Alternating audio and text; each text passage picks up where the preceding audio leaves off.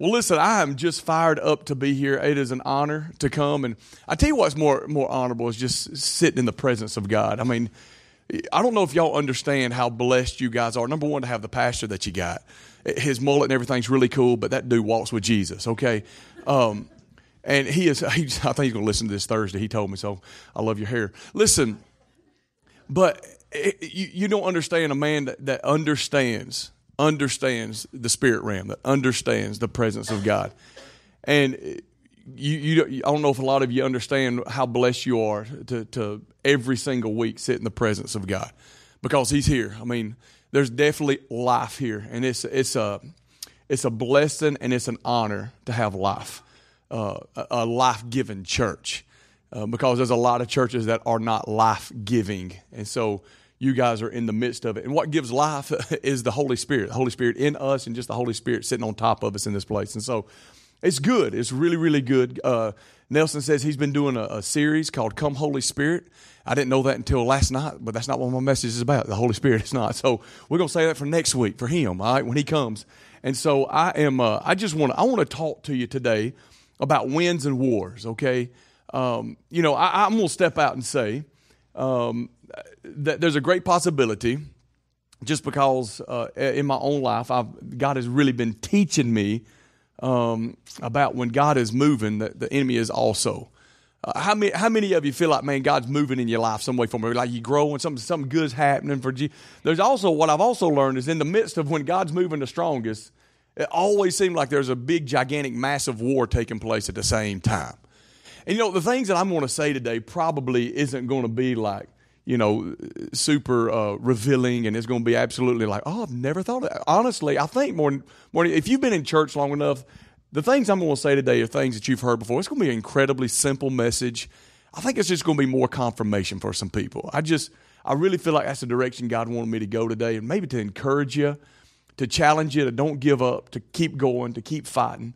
And honestly, there may be a war in some people's lives in the area of that might not be walking with God in this place. And the war is the Holy Spirit, right? He's just on top of you, doing everything possible to pull you into the kingdom, to pull you into who He is. And so it might be a different war for you. But I want to talk to people who are pursuing after God, who are chasing after Him. There are a lot of you who God's doing tremendous things in your lives, and He's doing incredible things. And there's some of you being set free from religion. Thank you. I hear people getting healed from cancer and stuff. I think people getting set free from religion is just as big a miracle as anything else. Because I'm telling you, it is blinding, and it looks right, smells right, tastes right, but it is not right. And so, God is really teaching people more about who He is and relationship. Maybe some of you getting set free from addiction. Addiction could be in a jillion different ways. Maybe some of you are getting set free from financial bondage. Some of you, your marriage is being restored. Maybe some of you have just given your life to Christ and you're starting a new relationship with Jesus. I don't know. What I'm saying is that when you're having wins in your life, when God is doing God-sized stuff, go ahead and know that when you have God wins in your life, that there's always a war that you'll have to fight. You'll always have a war that you're going to have to fight. The enemy really is ticked off because he had you in his trap. If God wins I don't care how long you've been walking with Jesus, you're always going to be growing. You should be always growing. You should never be content with where you are, all right? There should be some kind of growth taking place in your life. And I'm not talking about academic growth. I'm talking about the Spirit of God revealing things inside of you, sanctification, putting it to death, becoming more like Jesus and following Him, okay? And so there should be wins taking place in your life on a regular basis when you're walking with God. And the enemy is ticked off about it. It's because he had you in his trap of deception right where he wanted you. And now you've been set free because you've bought into truth. You've bought into truth. Bondage, all bondage is lies. And I'm sure Pastor Nelson has taught you guys that, because he taught me how to get set free. I mean, he's one of the guys that's mentored me. And, all bondage is lies. And all of a sudden, one day, the light turns on and God reveals truth to you, and you realize that this habitual line that I've had my mind wrapped around for all these years has been wrong.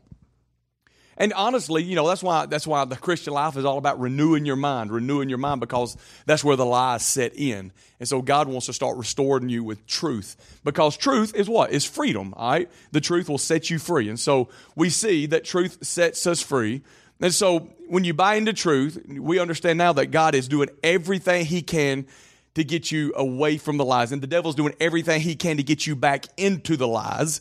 So that he can trap you right where he had you. He wants you back, all right? So here's what I want you to know. I truly believe that as crazy as it sounds and as backwards as it sounds, as mysterious as it sounds, the Lord uses the war. The enemy a lot of times overplays his hand. God will take the tricks and the deceptions and the things of the enemy to teach us more about who He is, about who God is. So the Lord uses the war to make us more like Him if we respond correctly. It's all in how we respond. You respond either with truth or you respond in lies. And so what God wants more than anything else is for us to get set free more and more and more and more, so that we can be more like Him. Because the more we become like Him, the more freedom we walk in. And honestly, more of the light can be pushed out of us into the lives of other people. Why? Because we know that the kingdom of God is about people. The kingdom of God is not about buildings and streets and lights and restaurants. The kingdom of God is always about people. What makes a city? I think about a city on a hill. We're like a city on. What makes a city? A city is about people. If you didn't have people in it, you really wouldn't have a city, okay? So the kingdom is all about people. Being a light in a dark world is all about drawing people in. So God wants to, number one, set you free so that He can use you as a conduit, as a vessel to help set other people free. Does that sound good? I'm getting that preaching spirit. All right, here we go. Listen. Y'all like that? I got my moment Pentecostal on you. Listen. Here's what Judges 3:1-4 says. All right, Judges 3:1-4. Let me read. If you got your Bibles, you can turn there. If you don't, I think it'll be on the screens. It should be. It says, these are the nations. Now, understand, this is a whole nother generation. This is a whole generation of Israelites. A generation has died off that pursued God. A whole new generation is coming in, and everything was great and wonderful, but God is teaching them some things. It says, these are the nations that the Lord left in the land to test those Israelites who had not experienced the wars of Canaan. How about God? God left the enemy in their land. He left them there for a purpose and for a reason. These are the nations that the Lord left in the land to test.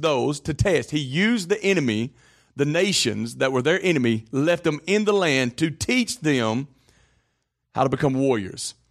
He did this to teach them warfare. He did this to teach warfare to generations of Israelites who had no experience in battle. Now, there's a lot of people here today that God is teaching you warfare. He's giving you experience in battle to teach you how to be a warrior. We're going to come back to that.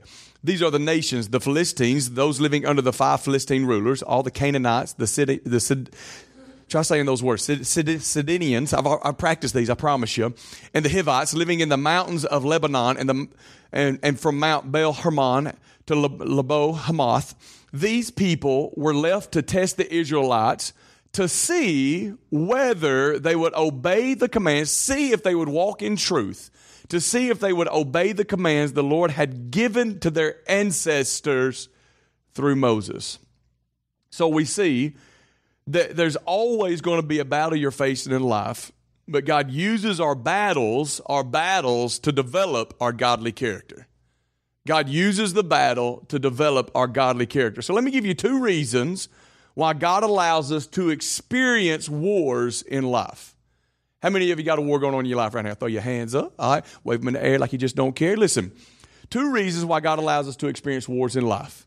Number 1, to teach you how to be a warrior and how to fight. And number 2, to test your faith and obedience. So there's places where God is allowing us to learn how to fight, to develop our godly character.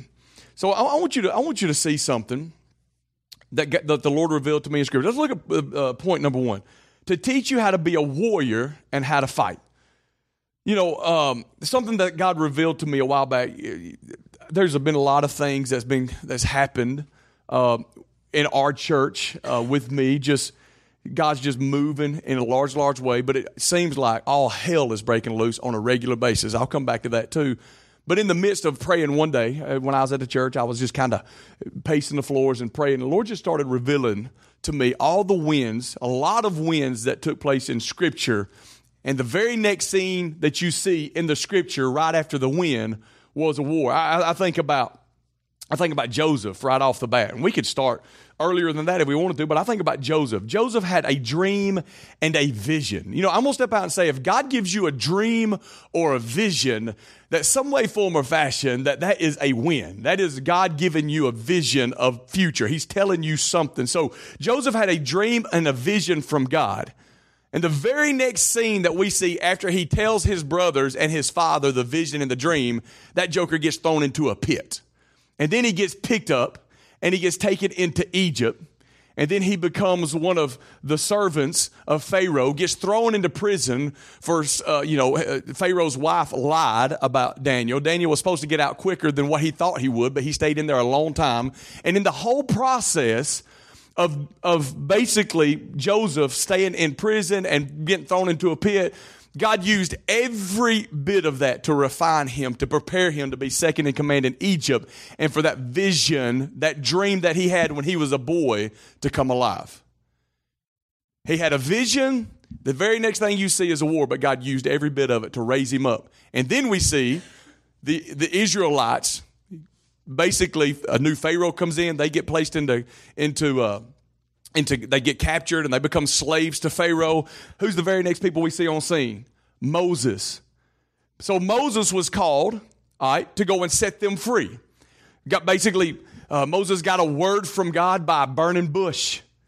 You know, a bush. Listen, if a burning bush lights on fire and somebody starts speaking through it, I'm going to have to go clean out my britches. That's not going to be good. Can I say that in Morris? I can say that in Morris. I can say it in Coleman sometimes. Some of y'all are like, you shouldn't say that, Andy. Okay, that's not good. Listen, it would freak me out. Can I say this, by the way, side note, for those of you that God's speaking to? This is just complete side. This is a whole nother message in and of itself. How many burning bushes does God have to have with you for him to get your attention? How many burning bushes does God have to have before he can get your attention? Huh? God's speaking to some of you, and he's been speaking to you for a long time. And he's thrown everything in the world at you to grab your attention, to reveal to you, this is the direction I want you to go. I wonder how many burning bushes we have to have. All right, side note, let's come back to the other message. Listen. So we see that basically he has a God experience, a burning bush. God tells him to go set my people free. He makes excuses like a lot of us are really good at. He sends Aaron to help him with the excuses. And he goes down to Pharaoh and he watches 7 plagues from God take place. And he has a word, and then he has to fight Pharaoh with 7 horrible plagues. And then he ends up letting them go. And then he's chased by Pharaoh's army, coming to kill them, every one of them. And then he sees a miracle of the Red Sea parting, and he crosses the Jordan River and watches all of Pharaoh's people die.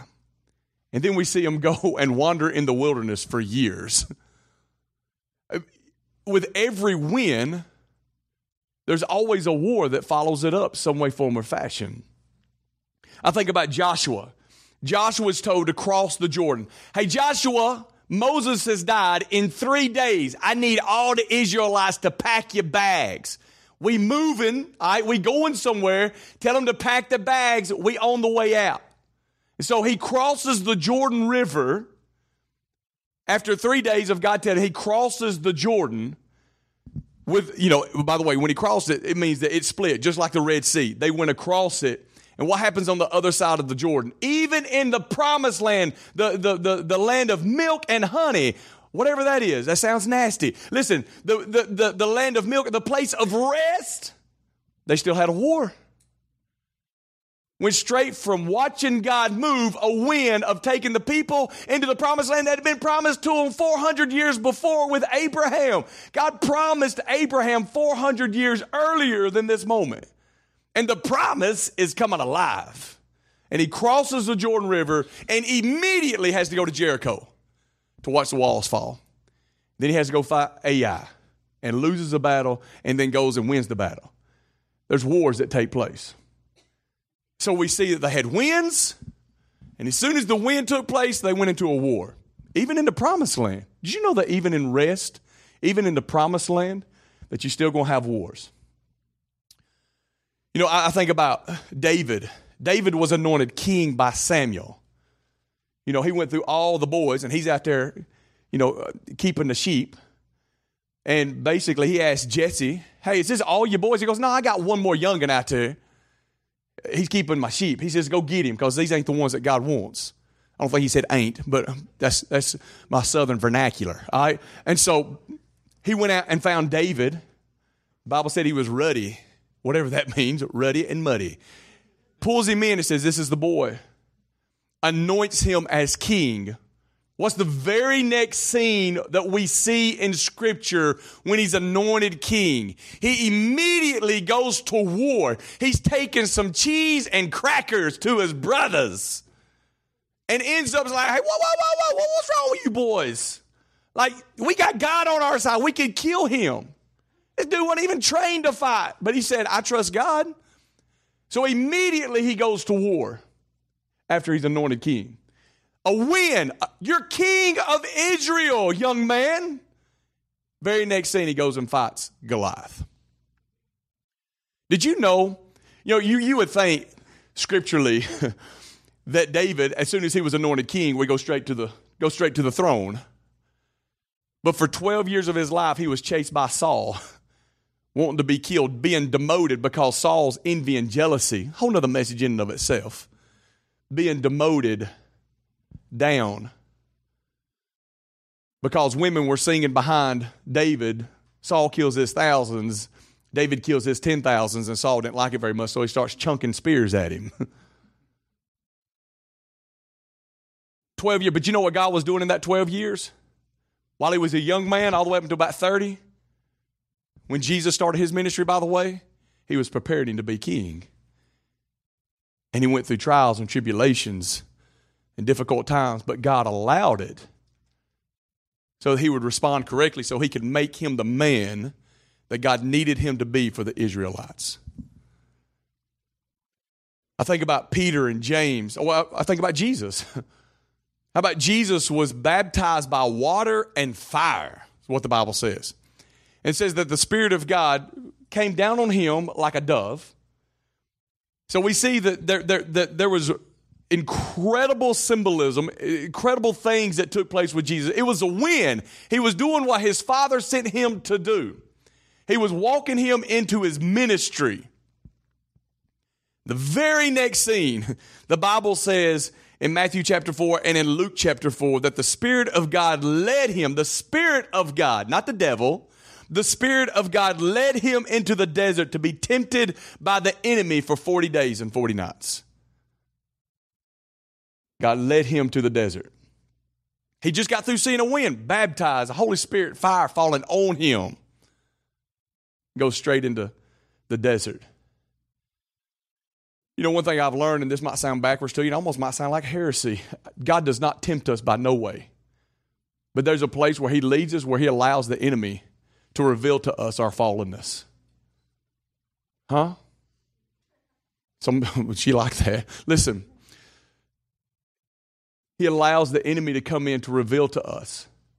Then we have to respond correctly with Jesus. And a lot of us have responded wrong. But after we have failed and we pick ourselves up and we dust ourselves off with Jesus, with the blood of Christ, we've learned from our mistakes and we move forward and say, I never want to do it again. Number one, not because of guilt and shame, but because I've gone against the one I love. Don't think that it's still not going to be easy to still fall into that, because you can. Can I tell you something else that this is just another little rabbit trail, all right? Another side message. This might sound backwards to you also, but one of the things that I think makes us more like Christ is when we get in touch with our fallenness.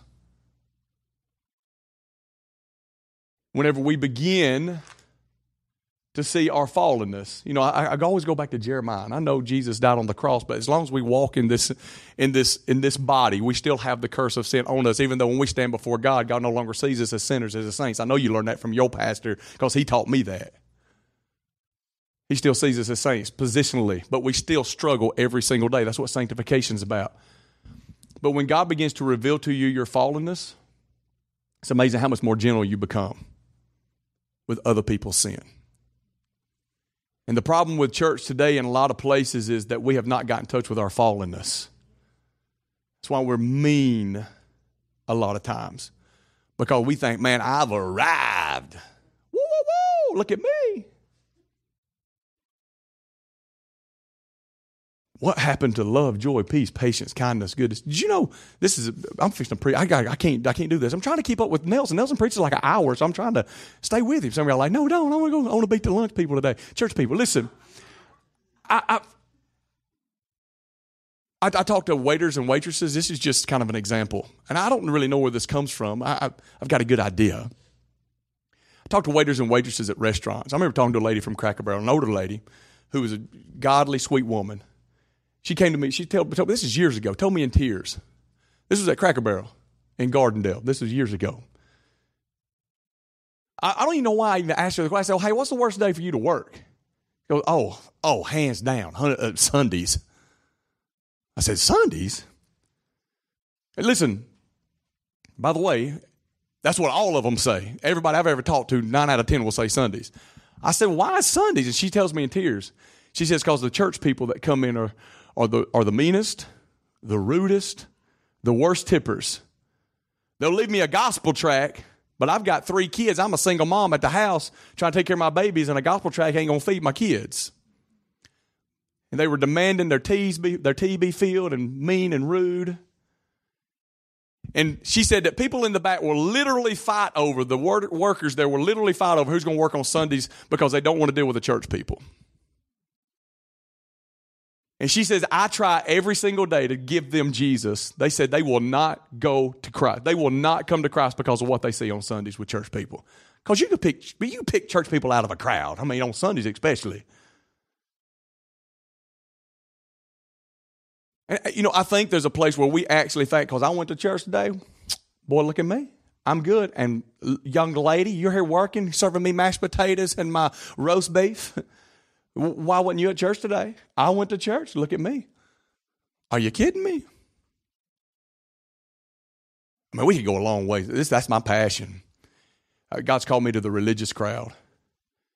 We've got to get rid of our arrogance and our self-righteousness and our pompous ways of thinking that we've arrived, when in reality, we're just covered by the blood of Jesus, and we all have a long ways to go.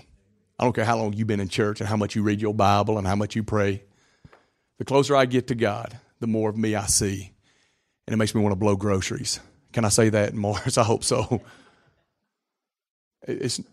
But I walk next to the cross. I see the beauty of the gospel. And so I don't walk in condemnation and guilt. I walk in conviction, and I walk in His grace and His mercy.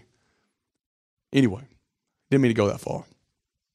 I think about Peter and James, how they experienced Pentecost, and the Spirit of God falls on them at Pentecost with tongues of fire, and they start speaking in each other's language with different tongues. And the very next scene that we see with Peter and James is they're being beaten with rods and almost thrown into prison. Got a God win, and then a war. I think about how Paul experienced God on the road to Damascus. Falls off the animal he's riding. I guess it's a camel. It's the way I picture it. I don't know. He falls off the animal he's riding. A bright light shines on him. Jesus speaks to him and says, why are you persecuting my people? Sends him to a house. Sends Ananias to come and heal him of his blindness. And the very next thing we see with Paul's life is that he spends most of his life in prison, and that's where he writes most of what we call the Bible today. He had a God experience. He had a God win. But there was a war that followed. And if it wasn't for that war, with him being in prison, we probably wouldn't be reading a lot of what Paul has to say today. There's always going to be a war. By the way, I could give you a lot more examples. I think you got my point. There's always going to be a war when God's moving. Listen, God's moving at eagle's wing. And there's going to be a war. There's going to be a place where the devil's going to try to get somebody in this place to be divisive, to destroy what God's doing. We'll come back to that in a second too. If you're experiencing difficult things in your life after God-sized things have happened in your life, know beyond a shadow of a doubt that you've become a threat to hell. You've become a threat to hell. When the lies have been removed and truth has replaced it, you have become a threat to hell. I wonder how many of us in this room are really a threat to hell. I always think about, the seven sons of Sceva, which is it's like a name of a movie, like a Western or something, Seven Sons of Sceva.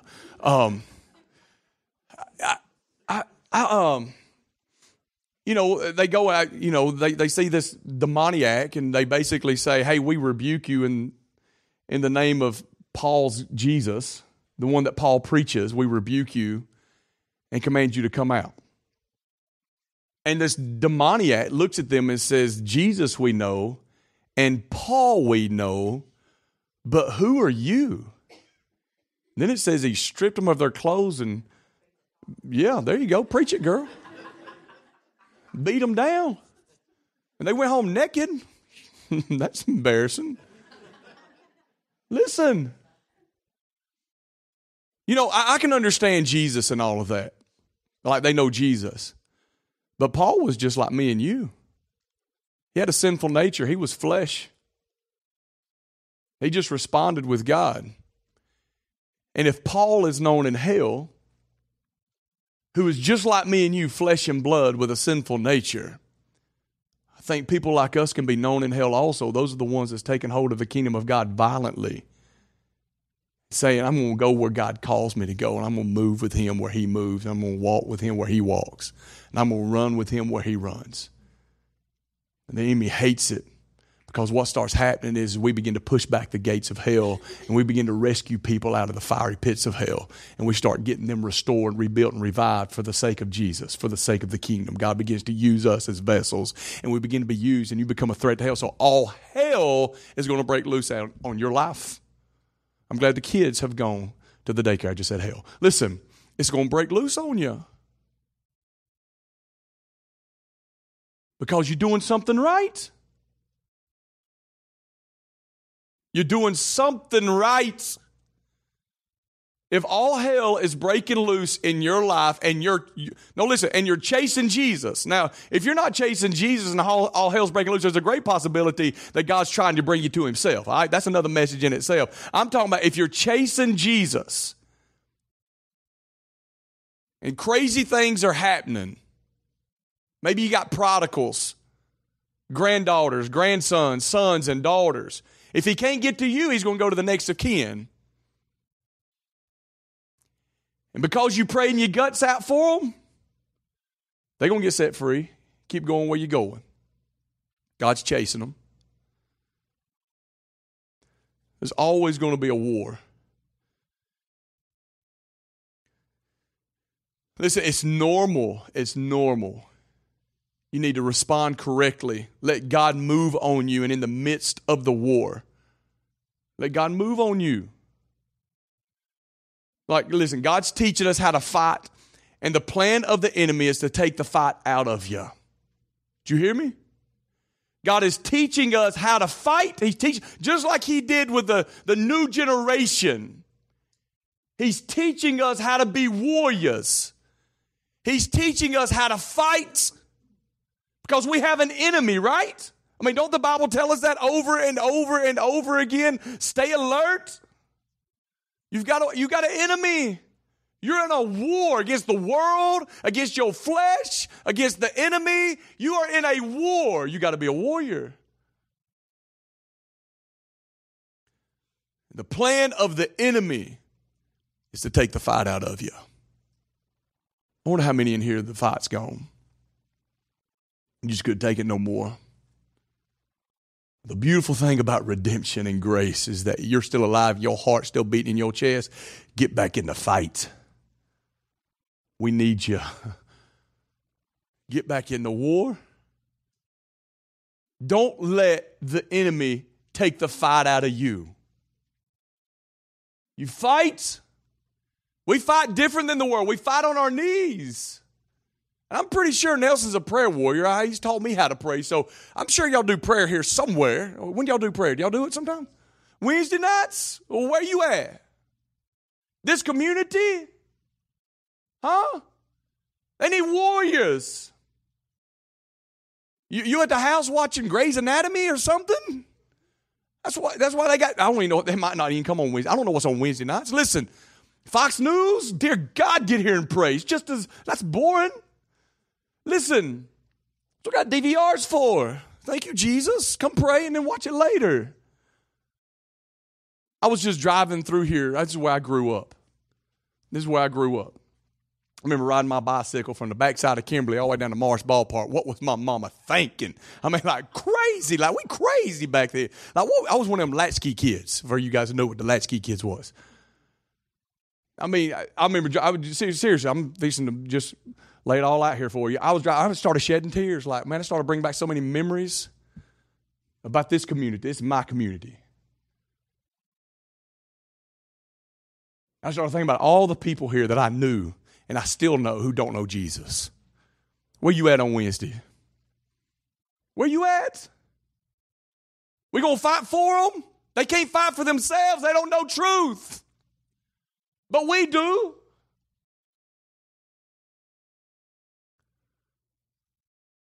I could preach about this all night long because I've watched prayer work. I see it work in Coleman, Alabama. And I've seen it work all over the world, and I've read books about it when it worked in the past, but that's one way the enemy fights. He tells us that prayer is pointless, that it doesn't work. Well, he pulled a good one on us. We got our Wednesday night prayer services in most churches, but ain't no prayer going on. We pray for Aunt Sally's toenail. Anybody got prayer requests? I got prayer requests right here. We give our prayer requests. We pray for about 3 minutes, and then we teach another lesson, like we all need another Bible lesson. Who's been in church all our life? Some of y'all are like, what are you saying, Brother Andy? I'm saying we need to pray.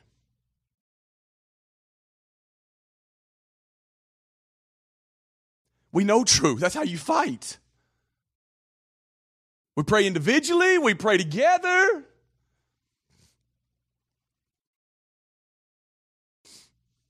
That's the key. I mean, I'm telling you, he's pulled a good one on us. And we still ain't going. I'll preach this all day long, and there'll still be the same 3 that show up on Wednesdays. I hope that didn't make you feel guilty. But I'm trying to help you understand that he's pulled a good one on us.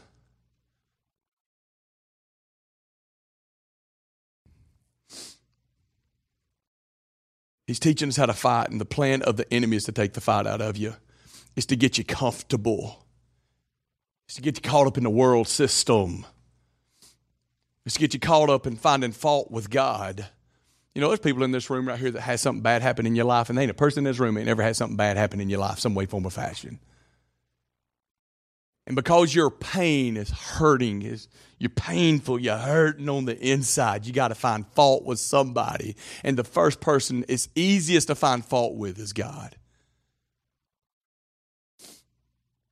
But the Bible says very plainly that in this world you'll have many, not a few, not some, but many trials and tribulations. But Jesus says, I have overcome the world. In other words, don't run from me. See, that's where the devil plays dirty. He crawls up in your ear and starts telling you, how could a loving God allow something like this to happen? But yet every one of us have dealt with trials and tribulations. It's all in how you respond. God knows we're going to deal with trials and tribulations. Listen, if there's anybody that went through trials and tribulations on this earth, it was Jesus. He lost loved ones. Lazarus was his best friend. I read it yesterday. He wept. He saw death. He saw sickness. He saw the meanest of the meanest people, the religious people. Saw mean people backstab him. His own best friends, disciples, walked away from him. Took on the sin of the world, took on the wrath of God. If there's anybody that understands trials and tribulations, it's Jesus. And he says, don't run from me during those times. Crawl up underneath me and let me hold you. And some of you in here that need to, God, you found fault with God. And you're not in the war. You use God because something bad's happened. God is madly and passionately in love with you. And if that's you, then God sent me from Coleman, Alabama to tell you that He is for you, to quit running from Him and crawl up underneath Him and let Him grab you up and hold you and kiss you and walk with you through the storm. Because that's who He is. I've overcome the world, so I know what it's like. I can help you overcome it too. Just let me help you.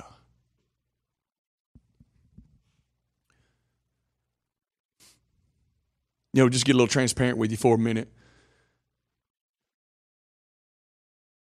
I think about my family. I think about me. I think about our staff. I think about our church.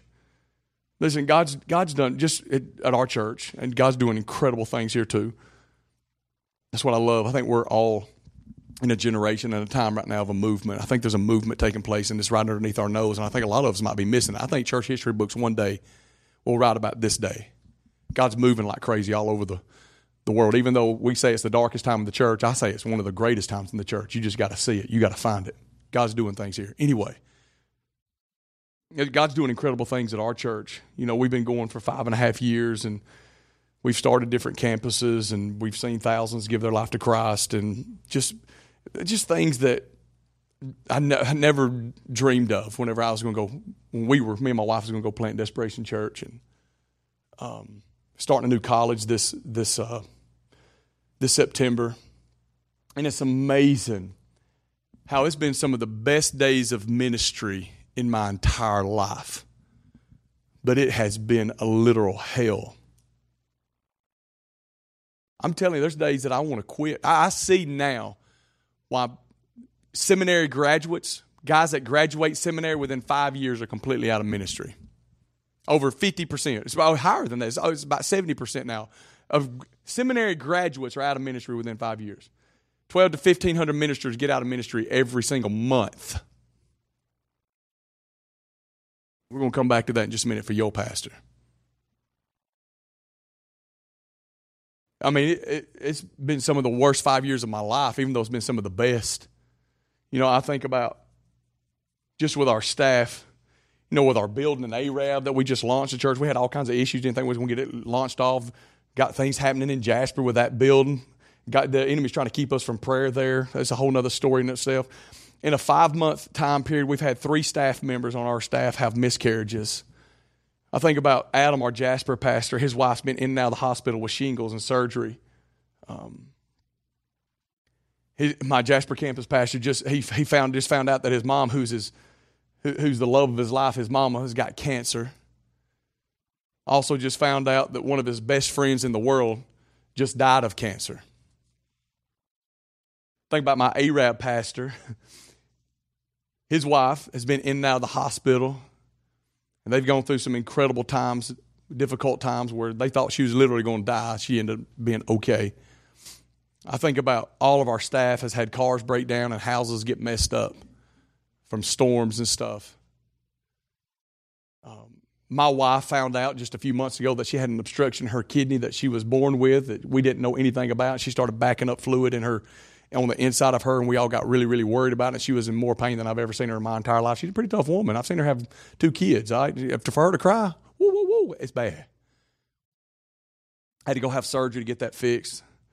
There's a place where I'm a young man. I feel like a young man. I'm 45, but all of LA works wonders, all right? Listen, they found out I have diverticulitis, which it feels like you got kicked in the stomach by a donkey. All right? But that's what usually older people get, and like you're going to have surgery, like get my stuff cut out of there that should stay there. God put it there for a reason. They found a mass on my brain. I had a seizure, found a mass on my brain. Fell out. Freaked my wife out. She's scared to sleep with me now because she's scared I'm going to do it again. But flew me to Chattanooga to go get it checked. It just happens to be, if there is such thing as a good mass, I've got a good mass in my brain. That's what I blame all the things I shouldn't say. I blame it on, we've named my mass Randy. So every time I say something I shouldn't say, it's Randy's fault. Randy did that. It's Randy. Listen, I'm not telling you all that. We got hospital bills stacked up to the ceiling. I'm not telling you all that. A poor, pitiful Andy. That's not what I'm telling you that for. I'm telling you that because God is doing something in our midst. I tell you what's worse than all of that is just the mental torment that the enemy bangs your mind 24/7. But in the middle of it, God is trying to teach me more about himself. I'm a fixer. There's a place where I always like to try to fix stuff. And so if I feel like somebody's going to do something in the church, I try to fix it. There's a place where God just grabbed me up by the shirt collar in a loving, gentle way. Say, hey, this isn't your church. It's my church. Quit worrying about it. Stop. Won't you trust me that I love you enough to protect it? And some of you are out trying to fix your life on a regular basis. Won't you let God grab you up by the shirt collar, look you eyeball to eyeball in love and say, hey, I love you enough to protect you. Because he does. I'm going to come back to Nelson on that in just a minute. Listen, the enemy is wanting us to quit or to become content. God's wanting to strengthen us with the war, and it's all in how we respond. The second point, which is going to be a lot quicker, is God uses the war to test our faith. God uses the war to test. Hey, what is the main ingredients of Christianity? It's faith. It's faith. Faith is powerful. So the enemy attacks you every way possible to keep you from walking by faith. And so I think there's places where God allows us to get so far out on a limb. I hope I'm good right here. There's a camera. So far out on a limb that all we can do is trust him, which is a great place to be because it begins to teach us more about who God is. You know, the main war for most of us is in our minds. It's mental. And the enemy constantly tries to install fear in most of our lives and tell us on a regular basis that we're losers or you need to quit today. And what's he doing? He's trying to take the fight out of you. But faith strengthens you. It produces patience and freedom and strength. Some of you may have just given your life to Christ and it seems like all hell is breaking loose. And some of you are like, man, what in the world did I sign up for? You signed up for a journey with Jesus. You signed up for an adventure. You signed up for a war. You signed up for a relationship with the Father. You signed up for freedom. You signed up for a lot of great things. There's also suffering that comes with it. It's the joy in the suffering.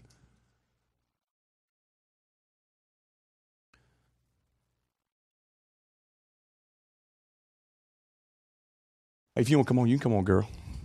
She's just going to play behind me. It helps me. I might start crying because usually I told her to play something that makes us all cry. All right? So she starts playing like AC/DC, then it ain't going to work. All right? The war's in our minds. And the enemy's constantly trying to install fear in most of our lives and tell us on a regular basis that we're losers. You need to quit. But faith, it strengthens you. It produces patience and it produces freedom and strength. And I believe fear is the number one way the enemy attacks people. Fear is the number one way that the enemy attacks people. And fear comes in a jillion different packages. Once again, a whole nother message. That's a series in and of itself. Fear is the way the enemy attacks you. Why? Because it keeps us from faith. But when the enemy attacks you with fear, you override it with faith. Faith is the enemy of fear. Fear is the enemy of faith. That's what I believe. You know, I think that there's a place where God may allow us to get into a place of fear. So we say, okay, God, I'm going to trust you in the middle of this. I'm going to walk by faith. God, even though I can't control it, hey, don't most of us like to control stuff. Even though I can't control it, I'm going to trust you in the middle of it. And I'm going to walk by faith, and I know you love me enough that you're going to handle it. And if it gets worse, I'm going to keep on trusting you. Because, God, you know this situation of my life better than I do. And, God, this didn't catch you by surprise. Two ways to fight. You fight by trusting God. You fight by trusting God that He's for us and will fight for us. And He's our protector. And let me tell you what else you do. This is the other way to fight. We fight with and for each other. That's why we have the body of Christ.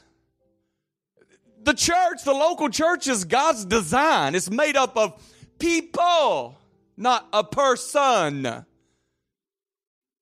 And all of us should understand the war together that we fight with each other. Not in the area of like, I don't like you, punch them in the mouth, give them the right hand of fellowship. That's not the kind of fight I'm talking about. We fight for each other. We fight for each other. Why? Because we unconditionally love each other. Listen, God isn't raising up one person to fight. God's not called us to be Rambo. You're not a Rambo. We're an army, right? We're to be an army.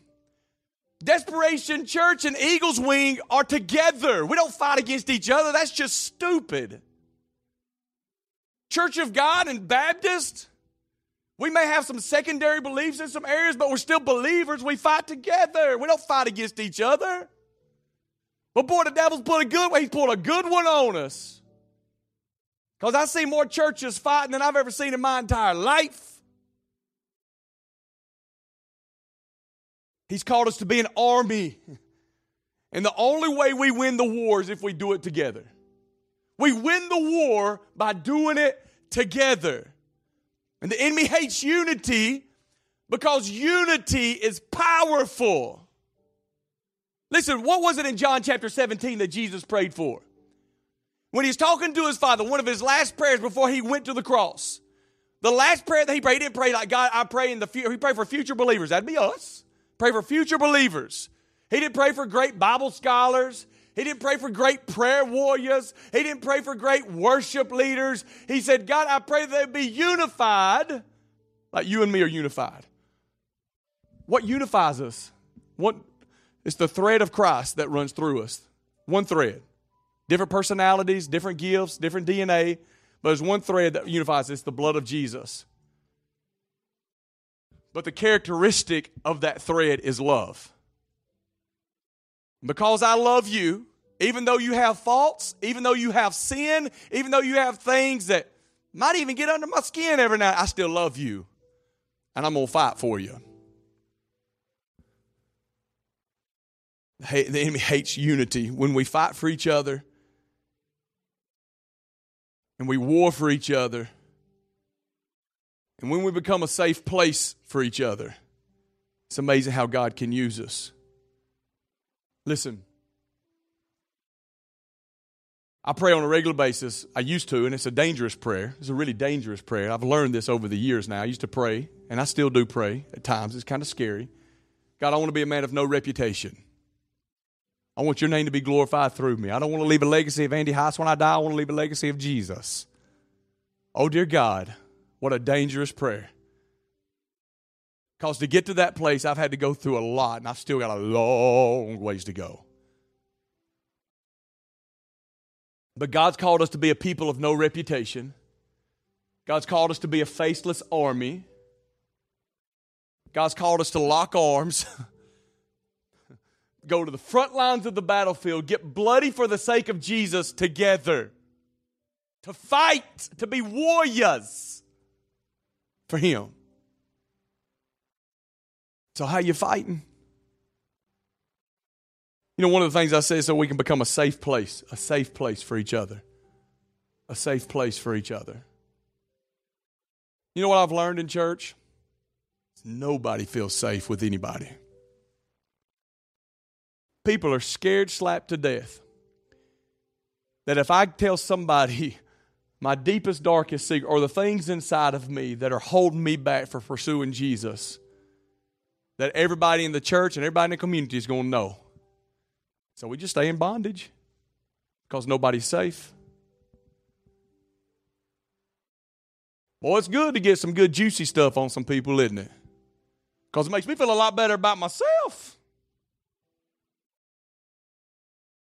I'll be honest with you, I don't trust many people. I don't talk to hardly anybody. I got like one or two guys, Nelson being one of them. One or two guys I talk to about me. Things I struggle with. It shouldn't be that way. We should all be in touch with our depravity, our fallenness. But on the flip side, we understand the cross. We understand the blood of Jesus.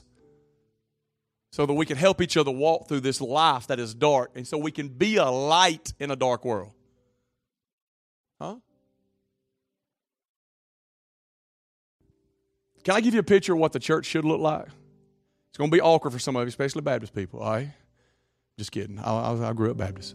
I just offended you. You didn't hear anything else I said. Oh, I'm mad now, bless God. Listen, you're at Eagles Wing now. I think we're non-denominational. Listen, can I get you to do something? I want you to stand up. I want you to lock arms with somebody. Just lock arms with somebody. Might be a little awkward. Find somebody to lock arms with. Come across. Hey, go come across the aisle. Come across. Come on. Hey, well, grab hold of her right there. This is what it should look like. Huh? We won. We're unified. We're one. I want you to hear me. The devil can't do stuff with this. He can't do anything with this. When we're one, he can't do anything with this. Because we fight together. We're an army. And you got a leader, and his name's Pastor Nelson. You know how the enemy tries to destroy you? He starts with your leader first. That's why you need to be praying your guts out for this man. Every single day, you pray your guts out. Because I'm telling you, just because I never knew what it was like for a pastor until I became one about 5 years ago. And I'm telling you, it is not easy. People saying all the time, well, them pastors, they just don't work. And they may not. There's pastors that do not. But I will tell you one thing. I know one thing that's working is their mind, and the enemy's attacking it 24/7. And he's attacking their family 24/7. David Jett, some of you know who he is. He's one of my mentors. He told me a story. He told me a story of a photographer that loved to take pictures of animals, but his favorite animal was wolves. And so this photographer went and found, y'all keep holding on to each other. It's awkward. It's good. All right, we good. Hope you wore your deodorant today. Listen. He went and found a tracker, somebody who tracked wolves. He was a professional tracker and trapper. Because he had to go find the wolves to take the pictures of them. And so this tracker told him, said, here's what you do. He said, you got to go to find the pack, you got to find the alpha male. Go find the alpha male. You got to learn the alpha male. You got to learn his ways. You got to learn where he goes. You got to learn what he's doing, where he's going, what's happening with him. He says, because they're incredibly smart. He says, because they've been around the block a little bit, those alpha males, that they can go to an edge of a trail, and they know there's a trap at the end of it, and they will stop and turn the whole entire pack away from it. He says, so if you can find the alpha male, you can take care of the rest of the wolves. So this trapper took the photographer back to his barn in the back, and there was pelts of wolves all the way around his barn. And he said, you see these right here? These are all alpha males. Every one of them are alpha males. Every one of them are alpha males. And because I got this one, I can go get the pack. So I want you to understand and know that the enemy is going after the alpha male, which that's not the way he sees himself, by the way. He goes after the leader. And he wants to take the leader down so he can do everything he can to take the pack. Because we won. We're unified. He starts here. That's why you pray for him. Pray your guts out. Some of you, it might not make any sense to you. I get it. And I hope you get it. You need to pray for each other. Be unified. God's doing something in this church. This church has grown so much since the last time I was here. It's got such a sweet spirit. The Holy Spirit sitting in this place. You got Noah's Ark, man, up in the top. Listen, God's doing incredible stuff here. Don't do anything to destroy you. Get your tail here on Wednesdays. If you just sit in your recliner watching Bill O'Reilly, DVR that thing. And come and pray. Do something with your life that produces purpose. Be a warrior. Be a warrior. Be a warrior. Be a warrior. And listen, when God starts testing your faith, respond correctly. Respond with him. Start walking the way God's called you to, okay? Let me pray for us. You can separate if you want to. All right, no more awkwardness. Father, we love you. For more information on Eagles Wing Church, visit our website at www.eagleswingchurch.org or on Facebook at facebook.com/Eagles Wing Church. Thanks for listening and have a blessed week.